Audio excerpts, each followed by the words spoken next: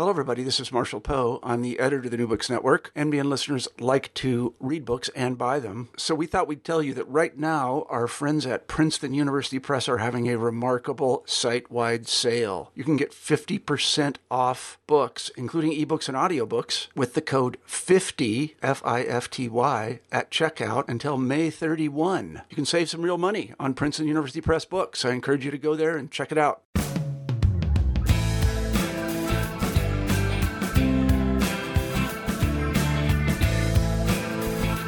Hello, and welcome back to New Books in Environmental Studies. I'm your host today, Brian Hamilton, and I'm joined by historian Robert Hunt Ferguson, author of the book Remaking the Rural South, Interracialism, Christian Socialism, and Cooperative Farming in Jim Crow, Mississippi. It's hot off the presses, having been published here in the new year by University of Georgia Press. Robert Ferguson, welcome to the show. Hi, Brian. Thanks for having me. Rob, I wonder if we could start with you telling our listeners a little about your upbringing and your path to becoming an academic historian. Sure. I grew up in a town called Eden, North Carolina. My father and grandmother are both high school history teachers. And so I was, from a very young age, surrounded by history books and these wonderful stories. Our family conversations often swerved into the historical. And so that love of history was fostered at a pretty young age for me. I went to college at Western Carolina University and eventually went and got a PhD in history from the University of North Carolina in Chapel Hill. And since 2012, I am back at my undergraduate alma mater as an assistant professor of history at Western Carolina University, which is in Cullowhee, North Carolina. To give your listeners an idea, that's about an hour west of Asheville in the beautiful Blue Ridge Mountains. So that's my academic path. I love that it's full circle. That's great. That's right. Yep. Now, this is the first book-length study of Delta Cooperative Farm and Providence Farm. What drew you to this story, and how is it that no other historians got there first over the past 60 years, do you think? Well, the second question has confounded me as well. I'm not sure. I will say Delta and Providence Farms have shown up as in articles or as essays and collections. Sure. An historian named Fred Smith wrote about Delta Cooperative Farm a few years ago. But this is the first sort of comprehensive study of Delta Cooperative Farm. In terms of how I got interested in the subject more broadly, for as long as I can remember, I've been interested in how race functions. Especially how race functions in America and in the American South more specifically. I can recall at a very young age, probably 10 or 12, this would have been the late 1980s, early 1990s. I was riding bikes around my hometown with a friend of mine, and we rode into the historic downtown district. And from a distance, we saw what looked to us like a parade happening. And we thought, well, great, we'll ride over there and we'll get some candy and it'll be fun. And as we got closer, I realized that it was actually a Ku Klux Klan rally. Oh, my. And yeah. And at the time, I was, like I said, I was pretty young, but it confused me. I knew what the Klan was. And I more or less understood the history of it. And I thought, this is kind of strange that there's a Klan rally in my town where it seems to me everybody gets along. But after that, I started looking at things a bit more critically, even in my small community, and formulating questions. They were inarticulate questions because I was so young, but about race relations and about, again, how race functions. And that really sort of piqued my interest at a young age. And when I sort of looked just underneath the surface, I realized that my assumptions about quote unquote, everybody getting along, weren't quite correct. And the few times I asked folks about it growing up, typically the answer would be, well, it's just always been this way. And it wasn't until I got to college at Western Carolina, and I took a class with Richard Starnes. He's actually now my dean, so again, coming full circle. But Richard taught a survey course in the history of the American South. And it was in that class that I first realized that there were these important historical moments of interracial cooperation, of blacks and whites coming together to solve collective problems. I learned that segregation was not inevitable. It did not just spring, fully born from the end of slavery. Mm-hmm. That segregation had to be vigilantly maintained by white supremacists. In short, I learned that it hadn't always been this way, and that was not only a historical but a lie that had been maintained for generations. And so I got drawn into these stories of Southerners who had gone against the mainstream in most cases, to fight injustice. And when I got to a PhD program at UNC Chapel Hill, I knew that I wanted to write on race relations in the rural South. I grew up in a very rural community and had my interest piqued at a young age. And I went to my advisor, Fitz Brundage, and we talked about this for a while. And he said, well, why don't you go over to the Southern Historical Collection, just a few buildings over, and this wonderful, archive, and tell them your interests and see what they have. And I sat down with the archivists at the Southern Historical Collection, and it was like Christmas morning for them. They said, we've been waiting for someone to come in here and say exactly what you just said. Here are 12 and a half linear feet of papers on Delta and Providence cooperative farms. And that's what I did for the next, 5-6 years. I searched through those papers and eventually write this book. That's great. Yeah, well, someone who grew up in the North and who taught some school in the North, these are the stories that don't get up there. Certainly, they don't get out there very broadly. And I'm so glad. I'm so glad to see it. And so let's get into it. So you open the book with a really detailed and fascinating kind of tracing of tracking of the social and intellectual and religious threads that come together in the Mississippi Valley in the 1930s to form and shape Delta Cooperative Farm. Could you help lay those out for our listeners? Sure. Yeah. Hopefully listeners and readers. The first chapter, as you say, does trace mostly the intellectual and then eventually the practical origins of the first farm that I write about, Delta Cooperative Farms. I trace the origin of Delta Farm by talking about three individuals who I consider to be the essential founders of Delta Farm: William Amberson, Sam Franklin, and Sherwood Eddy.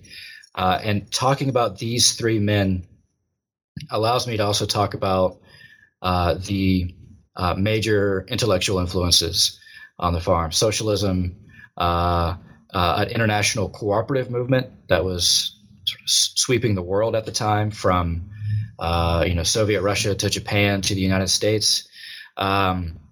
Christian socialism, a certain strain of socialism called Christian socialism, and then labor unionism. William Amberson was a biologist who worked for the University of Tennessee, but in Memphis. So he was close to the Mississippi Delta. He'd done some graduate work in Germany and had been exposed to socialism while there. And when he returned to the States, his commitment to socialism and the working class grew. He joined several political and advocacy organizations, started helping the homeless in Memphis during the Great Depression. And those connections with the homeless led him to the Southern Tenant Farmers Union, which had recently formed in Arkansas. And Amberson, in about 1935, becomes rather zealous about solving the problems of the homeless and the unemployed in the Mississippi River Valley. What had happened, in addition to the terrible destitution that the Great Depression caused, in the process of trying to solve fluctuating crop prices, the New Deal Congress passed the AAA, the Agricultural Adjustment Act, this New Deal solution to fluctuating crop prices. In practice, what it meant was that large-scale farmers were supposed to remove a certain percentage of their land out of production. And of course, in the South, in plantation agriculture, that meant that sharecroppers not only lost their jobs, but they also lost their homes. Plantation owners simply just kicked them off the land and then kicked them out of their homes that they were renting. So a lot of roadside tent communities popped up in Arkansas, Missouri, a few in Mississippi, and just west of Memphis in Tennessee. And Amberson traveled among these tent communities and was just very taken with the plight of the sharecroppers. And he began to search out other like-minded individuals who would have the knowledge and the means and the commitment to help these sharecroppers sort of start all over. The first person Amberson found was a guy named Sam Franklin. He was a Presbyterian missionary. He had gone to Japan in the early 1930s and worked alongside a Christian Japanese man named Toyohiko Kagawa, who to this day is still revered in Japan as sort of a folk hero and a prominent agrarian reformer, sort of hero to the poor. When relations deteriorated between Japan and China, Franklin returned to the United States, took a graduate course at Union Theological Seminary in New York, and became quite attracted to Christian socialism. When he and Amberson met, Amberson said, listen, you're probably not going to get to return to Japan as a missionary. Why don't you think about bringing your Christian socialism to the Mississippi Delta? And we'll see if we can give these sharecroppers a new life. We've been talking about starting these cooperative communal farms, either in Arkansas or Mississippi, somewhere in the Mississippi Valley. Will you help us out? And Franklin thought about it and decided that he was excited about the prospect, but it needed money. And that's where this last individual comes into the picture, Sherwood Eddy, who in many ways was a mentor to Sam Franklin. Eddy was the head of missions for the YMCA for a long time in the early 20th century. He traveled the world with the YMCA, and when he came to the Mississippi Delta and saw the destitution among the sharecroppers, he said, this is a sight that I've seen. It's as bad as I've seen anywhere in the world. And he was also sort of convinced to join this effort. And these three men, along with the Southern Tenant Farmers Union and a lot of other sharecroppers who were involved in the union, they were the ones who sort of hatched this idea for buying up a lot of farmland. For the first farm, it's a little over 2,000 acres. And Sherwood Eddy had a trust fund, which was lucky. and they found 2,000 acres in Mississippi. And in the spring of 1936, they began moving people over to the farms. Yeah, and you had said in the book, you said they do consider Arkansas also as a place, but as unlikely a place as Mississippi, as you said, they actually thought their chances were better there. Yes, in some ways. Uh-huh. The negative thing about Arkansas was that the area in Arkansas where the Southern Tenant Farmers Union functioned had actually had a very long and very violent history of union activism and a violent history of anti-union opposition, and so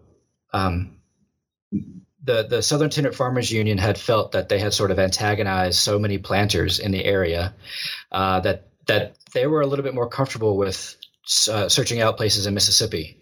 Of course, in the 1930s, Mississippi had a reputation for white supremacy, for racial violence, and they were essentially trading one not so ideal place for another not so ideal place.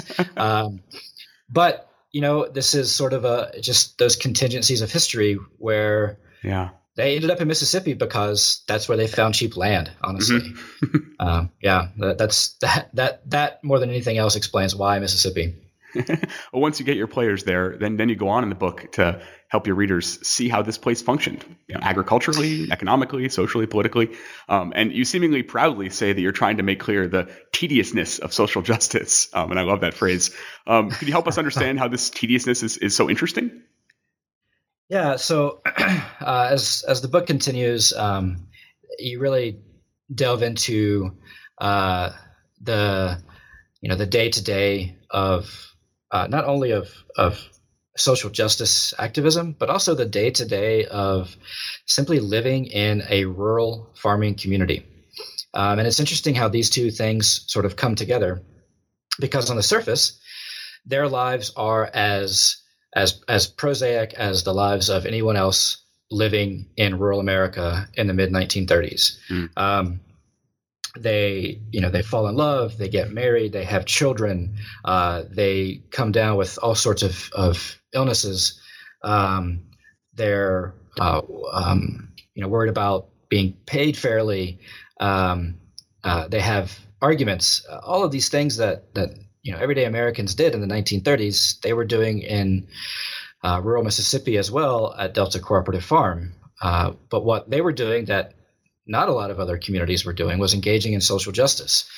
And there was often a tension between the former sharecroppers who lived on the cooperative farm and some of the managers.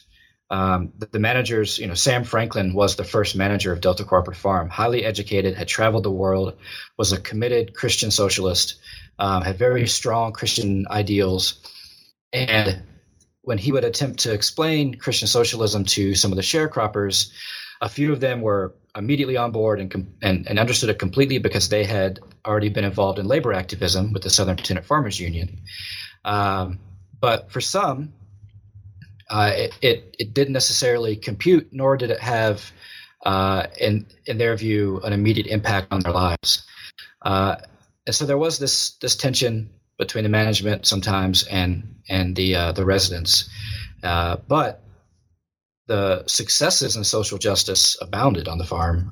They started a medical clinic that served both white and black. Most likely, it was the first integrated medical clinic in the country, or I'm sorry, in Mississippi at the time. Mm-hmm.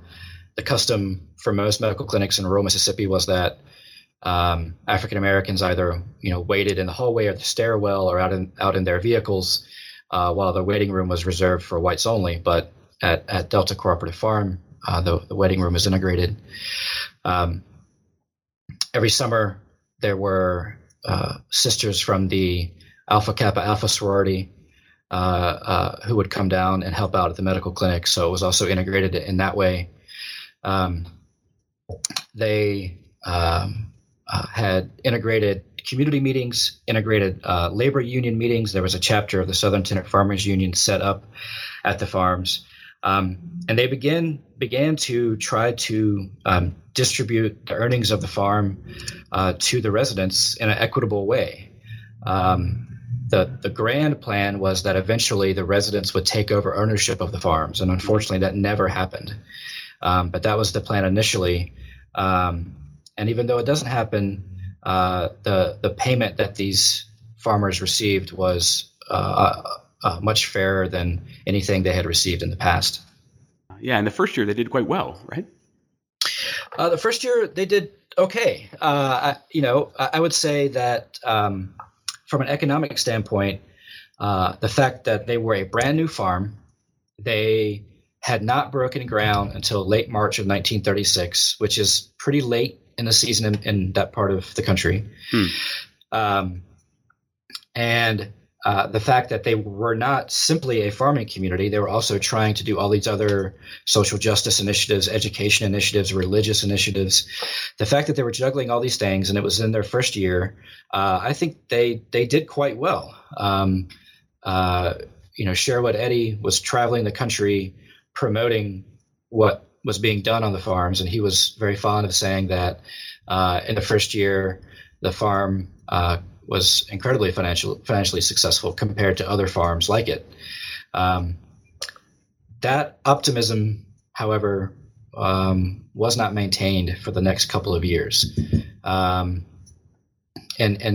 the very next chapter actually begin with the first natural disaster that the residents of the farm faced, the flood of the winter of 1937. It was the most devastating flood they'd had in a decade. It rivaled the Great Flood of 1927 that Mississippi Valley experienced. But the farm had to be evacuated when they when they finally were able to return to the farm, it was devastated. They were behind schedule again, and that natural disaster really put them behind in the second year of the farm's existence. In addition to that, some of the residents who weren't necessarily on board with living on a cooperative communal farm began to really question the endeavor and butt heads with the management, with people like Sam Franklin, who by his own admission was pretty hard-headed too. Mm-hmm. And so external factors hurt the farm in the second year, as well as some internal factors. Yeah. Can you talk more about some of the you call paternalism of some of these leaders? You know, they're quite radical by any standards, I think, but they also are hanging on to some ideas about kind of racial superiority or things like that. Can you kind of help us understand how to think about them in their politics? Sure. The paternalism aspect of the managers of the farms is really obvious to people reading it in 2018. Yeah. And you're right, Brian. They were no less radical in the 1930s. They were socialists, and for the most part, the American Socialist Party were gradualists, especially when compared to the American Communist Party. But right. they were gradualists on the issue of full legal integration. They did believe in social equality and racial equality, and they espoused that publicly. But in practice on the farms, Sam Franklin, for all of his really incredible accomplishments at Delta Cooperative Farm, he often treated the residents as if they were children. And that was as much paternalism towards African Americans as it was paternalism towards the rural poor. I think even though Sam Franklin was highly educated, he grew up in the rural South. He was from rural Tennessee. But he had sort of gotten above that and done well for himself. And I think that his own prejudices that he didn't fully realize when he was manager of Delta Cooperative Farm often got in the way of the day-to-day operations and got in the way of him fully explaining exactly what they were trying to do. And he admitted as much later in his life. He actually wrote a small manuscript on his experience at Delta Cooperative Farm that was never published. But in the end of it, he admits that I think he says something like,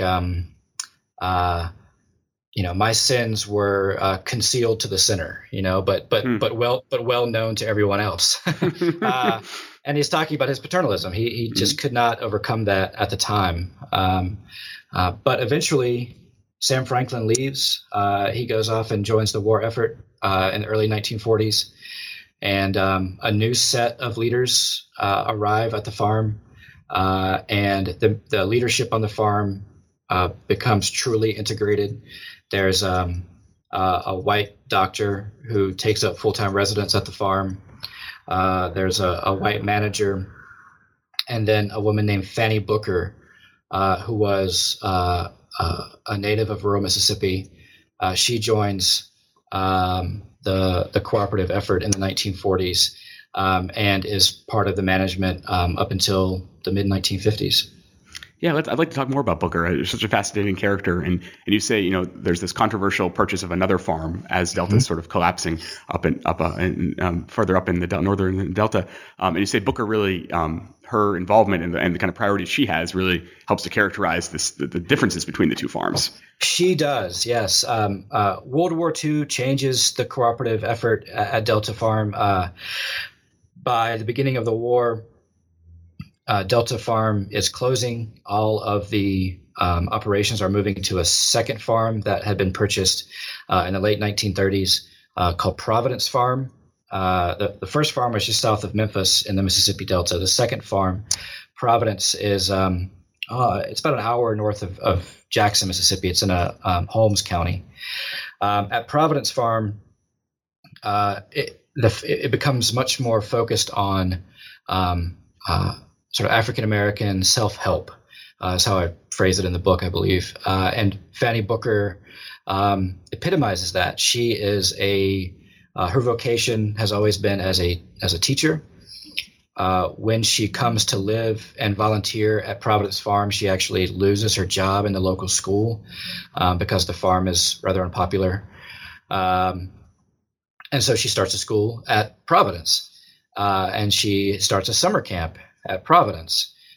She, towards the end of the existence of Providence Farm, she begins to talk about voting rights.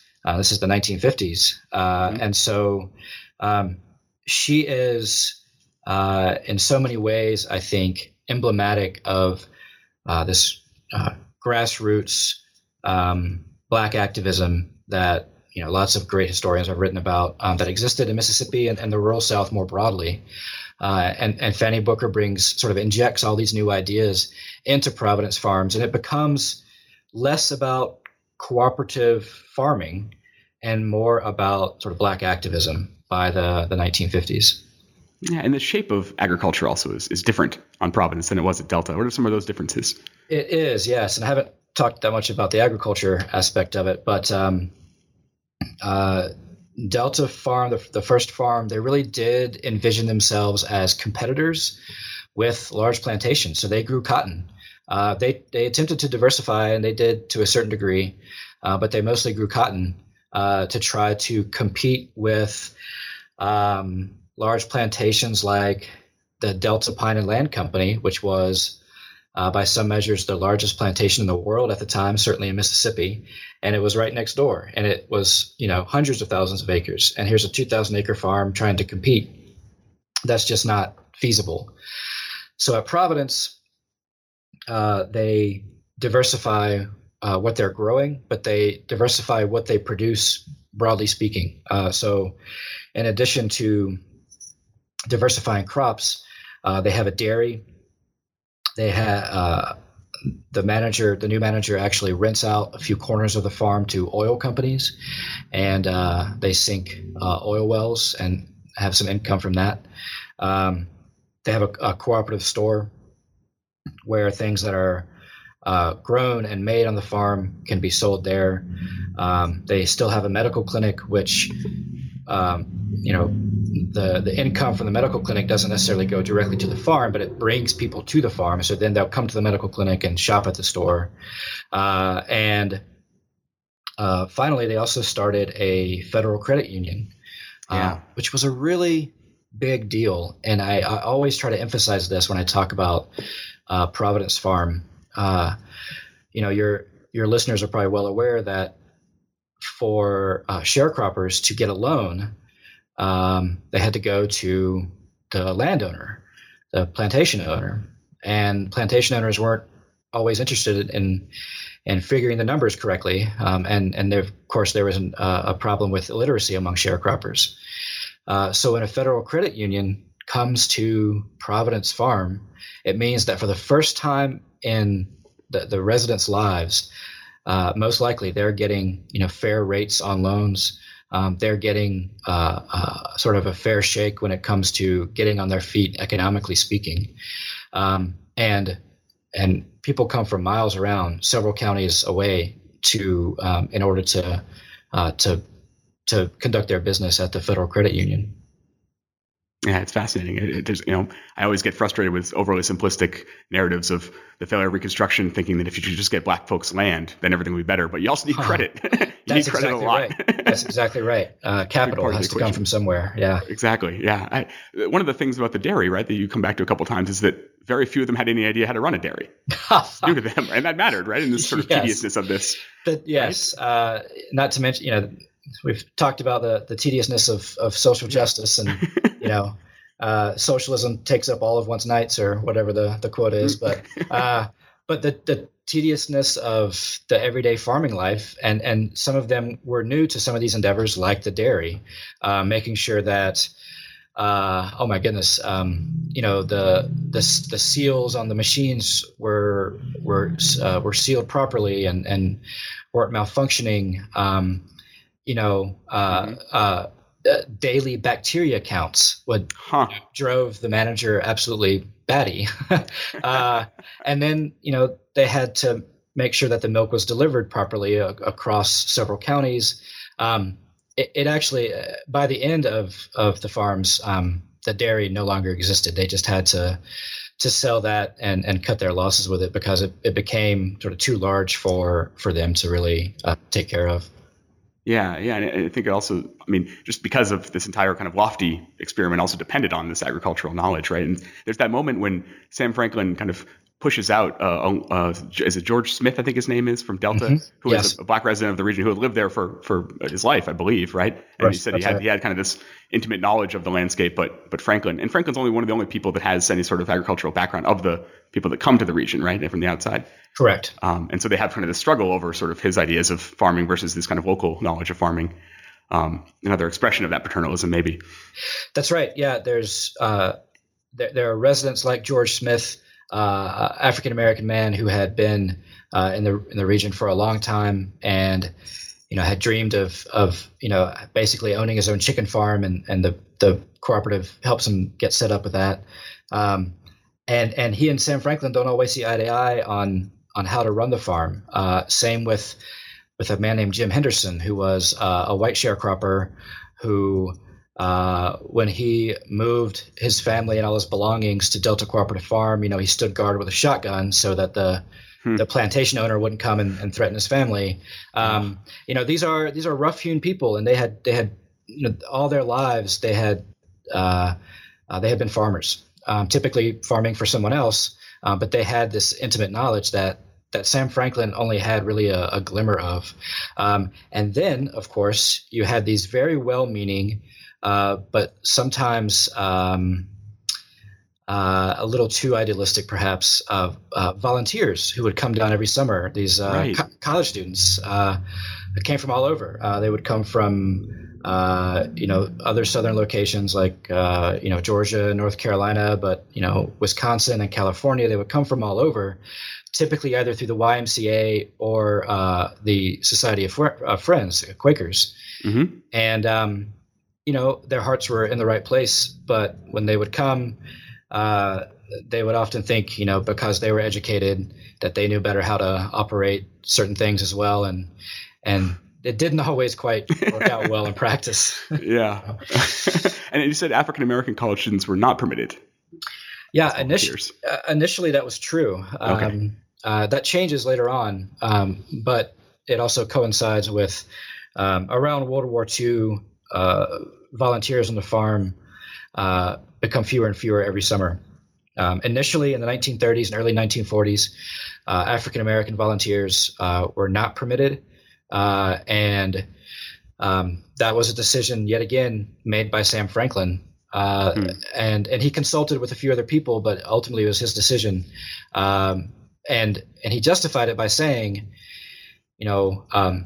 what if we have, young, idealistic African American students who come from outside the South, and they get to rural Mississippi, and it's not what they imagine, and they run afoul of Mississippi's very strict racial hierarchy, racial norms. Can we protect them? And of course, while that fear was very real, that's also in some ways a paternalistic argument, right? Can we protect them? Right? He's acting like a very much so a paternalist. Yeah. So that was his justification for right or wrong. That's what he decided. But again, by the 1950s, there were people passing through the farms, some just curious visitors, some on a volunteer basis, white and black, and it did not matter. Yeah. Can we talk a bit about some of the other ways that World War II transformed operations of Providence Farm? You said it was siphoned off, of course, some of folks that went in the draft, or Franklin, not Franklin, but the doctor that goes off there to serve. Franklin actually begs himself a commission in the Navy, right? Is that right? He does. He has to keep asking and asking and asking. Yes, I mentioned a while ago. Sam Franklin is hard-headed, and he goes to. I think every branch. Well, he goes to I think every branch of the military and asks for a commission. And he says, "Look, I have this practical knowledge. I've lived in Japan, right. And you would think that he would be, they would jump on someone like Sam Franklin to go off and serve. He's turned down twice over.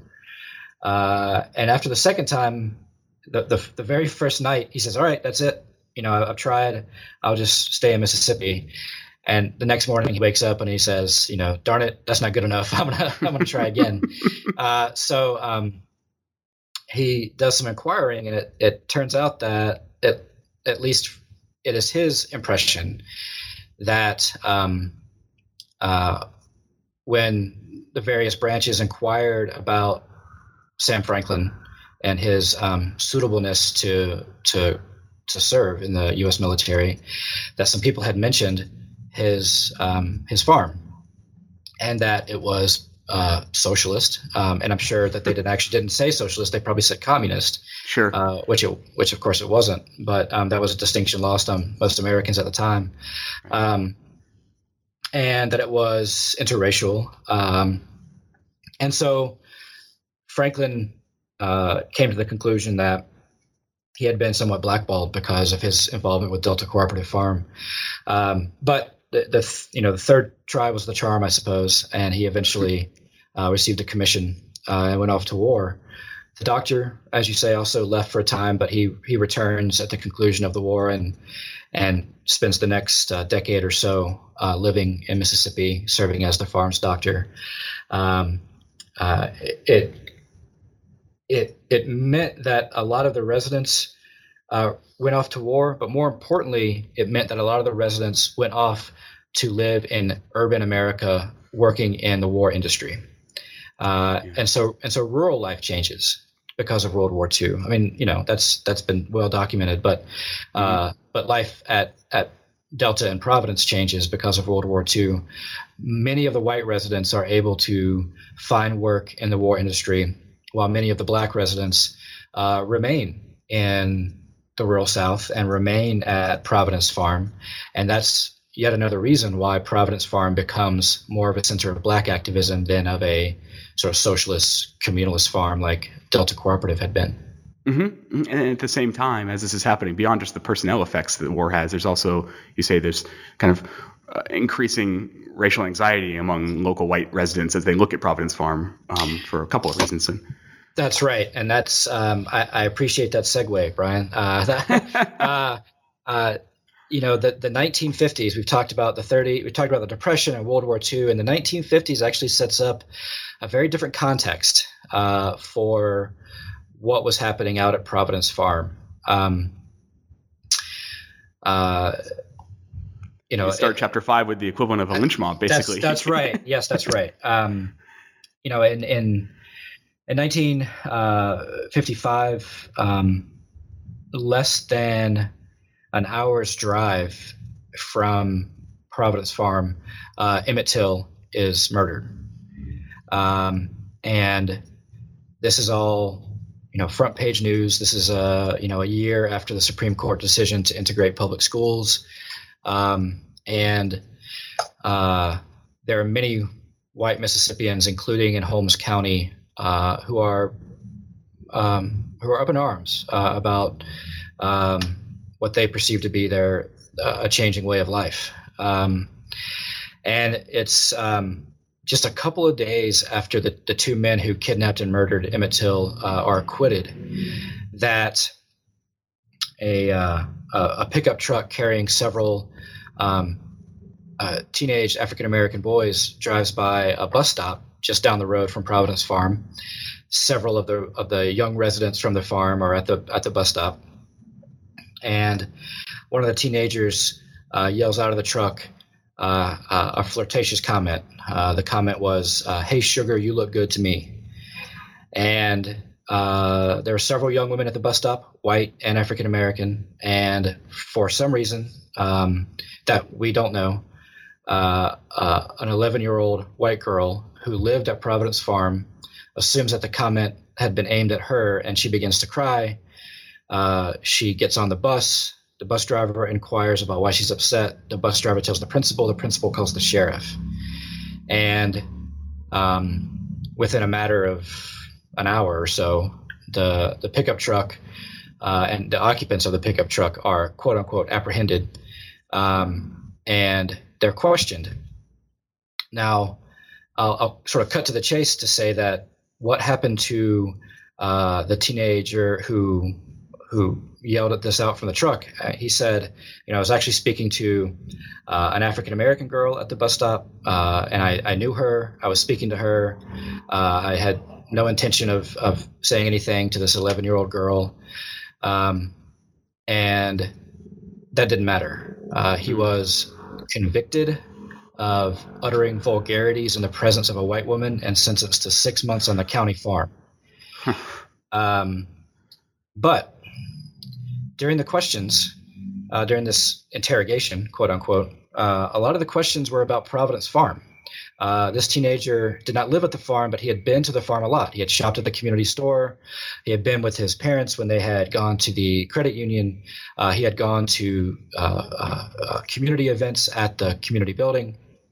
And so the sheriff and several people that the sheriff invited into the interrogation, who were all local white, either business owners or, in the case of one person, a white politician, actually served in the state legislature in Mississippi. They asked about Providence. What goes on there? Do they talk about social equality? Do they talk about voting rights? And have you ever heard the word communism? And it was essentially a way to paint the residents of Providence as integrationists, quote unquote, and communists. The next day, a community meeting was called in the closest town to Providence. 1,000 people lived in this town, and 500 showed up to the community meeting. The other 500 were actually at the football game. It was a Friday night, and the white doctor and the white manager from Providence Farm got a phone call and said, "You better show up at this meeting tonight," which it's the first time they'd heard of it. So they come out, and they are, accused of being communists. They're accused of violating Mississippi's very strict segregation laws. They even accused the doctor at one point of being a spy for Soviet Russia. And at the end of the meeting, the sheriff and a few of the community leaders call for a vote, a show of hands. Who wants these two people and their families and all the residents of Providence Farm to leave the state of Mississippi? And it's a nearly unanimous showing of hands. And as they're walking out, just totally shocked after this meeting, they pass by one of their neighbors, a local farmer, and he's leaning against his truck, and he says very loudly to his friends, "What we need for these SOBs are a couple of grass ropes." So right then and there, threatened with lynching. And the farm manager later wrote, he said, I am convinced that they would have lynched us right there if the parking lot had not been littered with children leaving the football game, because the game had just concluded.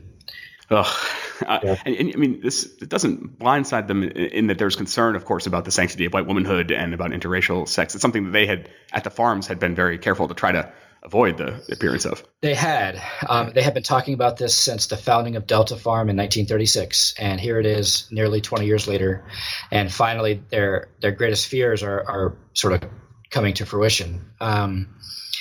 So you're right, that doesn't necessarily take them by surprise, but after 20 years, I think there had been a certain comfortableness.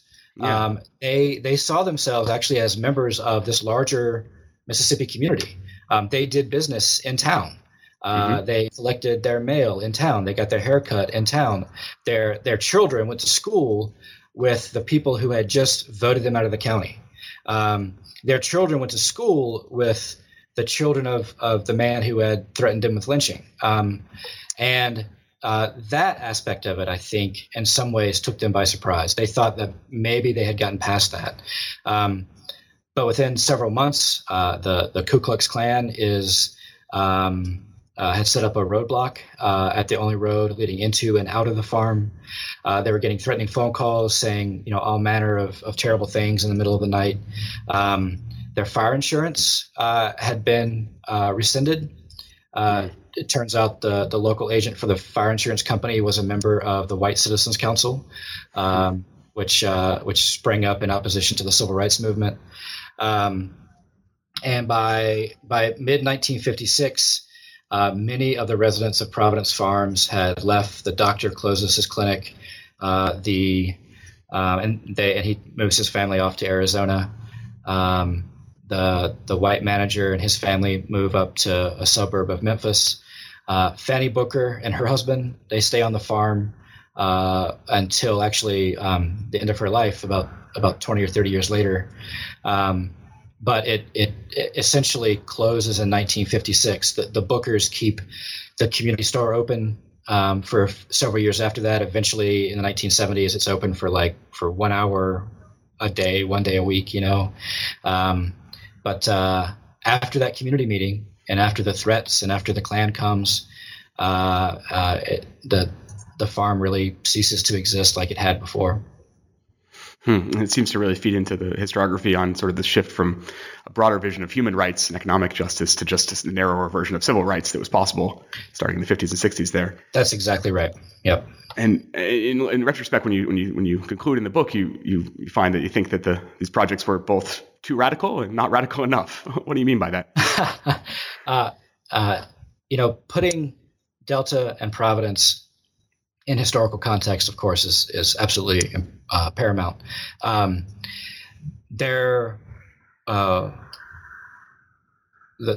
Delta Cooperative Farm was radical in so many ways. As a social experiment, it was pretty radical. As a farm, it was nearly destined to fail. Because they were operating on old models. Tractors were beginning to take over farming by the 1930s, and mechanical cotton pickers were beginning to influence cotton production. And the cooperative farms are pretty slow to take up these new methods. And so in some ways, again, it's radical. In other ways, it's not radical enough. Providence Farm is in some ways so much more interesting to me because it does seem like much more of a grassroots kind of effort than Delta Cooperative Farm ever was. It does have more of a community feel. There are locals who are involved almost from the beginning. And much of what Providence did was also quite radical. It does it is a African American focused kind of activism, but the activism is quite broad, and that's why I use the phrase human rights over and over rather than civil rights most of the time.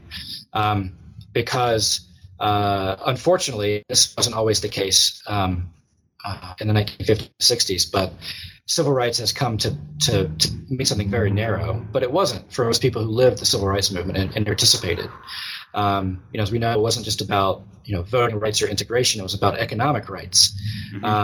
And this broader feeling of equal access and this broader feeling of dignity. And that's what Providence Farm offered for a whole lot of people. One of the ways that Providence Farm was not radical enough, as I say, was that by the mid-1950s, it really had no broader connections to the civil rights movement that was really coalescing at the same time that Providence Farm was closing. It could have, if it had maintained many of its connections to its earlier activism network across the country, it may have been able to survive. It could have drawn on the strength of lots of civil rights organizations that were, coming to light in the mid 1950s. But the connections weren't really there. They were sort of an isolated community by the mid 1950s, and they hadn't been earlier. And that also speaks to why within a year after really facing these threats that most of the residents were gone. Yeah, it's really important. And I hope that much of the months to come will be taken up for you by public talks and podcasts and getting these stories out there. When the dust settles a bit, you have some more of your own time. What's next on your plate? My next project, I hope you'll have me back because it's actually an environmental history of North Carolina. Oh, wonderful. Yeah, it's not broadly speaking. It's actually taking a few specific episodes, but I'm returning to my home state of North Carolina to do some research. I've been very enamored recently of industrialization's relationship to water in my home state. And I mentioned that earlier in the episode that I'm from Eden, North Carolina, and for most of the 20th century, Eden was a hub of the textile industry, and the textile industry left a very significant mark on the water, the two rivers that flow through Eden, North Carolina. The old adage was that you could tell what they were making that day in the textile mills by the color of the water. If it was blue, they were making blue jeans. And then after the textiles left, Miller Brewing Company came in and had a very specific relationship to the water. And then finally, Duke Power came and set up a coal ash plant in my hometown. And 3 years ago, we suffered the second largest coal ash spill in the country. Right. And so I'm going to be exploring sort of those 3 episodes and the relationship with the economy and the environment in Eden, North Carolina. And I'm going to hope to draw some broader conclusions about not only what it meant for Eden, but what it meant for towns of similar size to Eden. What a great way to follow the effluent and kind of let that drive the narrative. That's fascinating. Yeah, thanks, Brian. Well, wonderful. Well, thank you so much for your time, Robert, and I'm really looking forward to reading what comes next. Thank you very much. I appreciate it.